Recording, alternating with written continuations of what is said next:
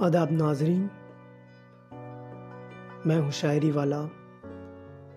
और दोस्तों, आज जो कविता आपके लिए लेकर आया हूँ उसका शीर्षक है दिल धड़कता नहीं है।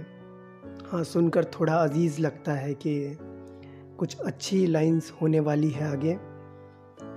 बिल्कुल बहुत अच्छी आपको सुनाएंगे। और सुनाने से पहले एक ज़िक्र है कि ये जो मेरी कविता है वो गालिब साहब के लिए है, उनको समर्पित है।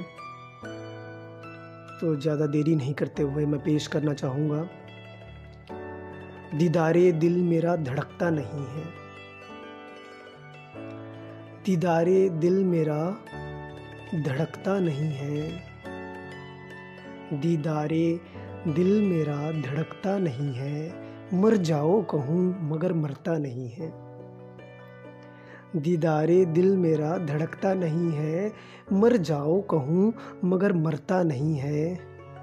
मसले मेरे नए नहीं पुराने हैं गालिब, मसले मेरे नए नहीं पुराने हैं गालिब। सरी जतन पे भी ये संभलता नहीं है, मर जाओ कहूँ मगर मरता नहीं है। दीदारे दिल मेरा धड़कता नहीं है, मर जाओ कहूँ मगर मरता नहीं है। मसले मेरे नए नहीं पुराने हैं गालिब, सरी जतन पे भी ये दिल संभलता नहीं है। मर जाओ कहूँ मगर मरता नहीं है, दीदारे दिल मेरा धड़कता नहीं है।